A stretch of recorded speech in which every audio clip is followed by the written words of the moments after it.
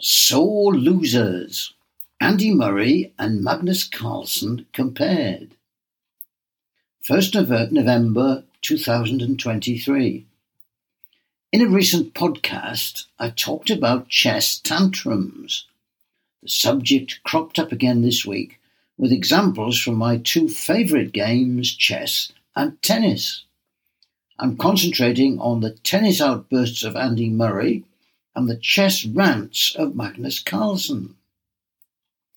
Andy Murray is currently ending his illustrious tennis career with losses marked with displays of violent racket abuse during matches.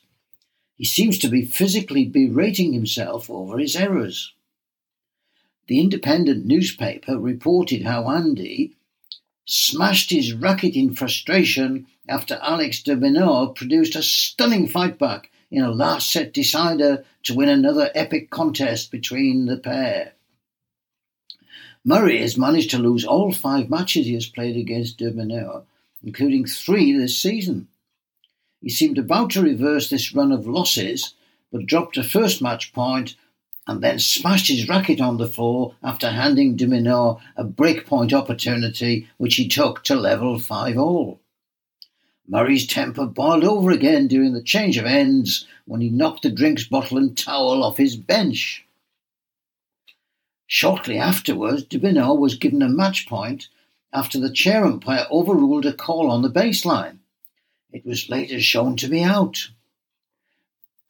The match drifted away from Murray, who finished off another racket before dragging himself off the court. Turning to chess, Magnus Carlsen, the former world champion, and possibly future champion as well, has also shown signs of taking a defeat extremely badly. A close friend of his, Håkon Strand, leaps to his defence. Writing in the discussion site Quora, he observes, "First of all, I'd like to point out that even though Magnus is my friend, I think his behaviour after the loss was totally unacceptable. A professional athlete should never behave like that, even after a devastating loss. It's disrespectful to media, to sponsors, to the organisers and to the fans. However, having said that, there are a few things I'd like to emphasise that could help explain why he behaved the way he did. Magnus is extremely competitive in everything he does, especially chess. You think you're competitive? Think again. That guy absolutely despises losing. Not because he's playing against Karyakin in particular, but because he strives to be the best every time. Whenever Magnus loses just a single game of chess, his entire world collapses until he wins again. In his mind, it's never okay to lose, not even once. This isn't out of disrespect to his opponents. It's simply because he's so hard on himself. Magnus is actually a very nice guy. He's totally down to earth and humble. Surprisingly humble, in fact, considering the things he's achieved. The person you saw at that press conference was not really Magnus Carlsen. It represents a tiny, tiny fraction of his personality. In particular, the fraction that gets invoked whenever he loses a world championship game. It's only really happened twice. The other time was when he lost to Ivanchuk in the Candidates tournament in 2013.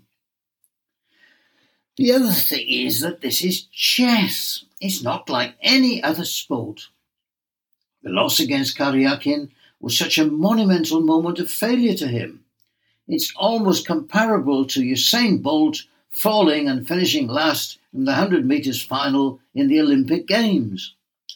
Or Cristiano Ronaldo missing a decisive penalty in a World Cup final. Except that it's even worse. If Magnus loses this match, it's going to be remembered for hundreds of years. Magnus will be remembered as the guy who could have been the greatest of all time, but lost. This is the story of his life. It's such an epic moment, and he failed. I understand why he's a little upset. Well, thanks, Håkon. Your loyalty is admirable. Maybe Magnus needs you on his team as a calming influence. Footnote. Anger management has become a popular topic in books on personal development.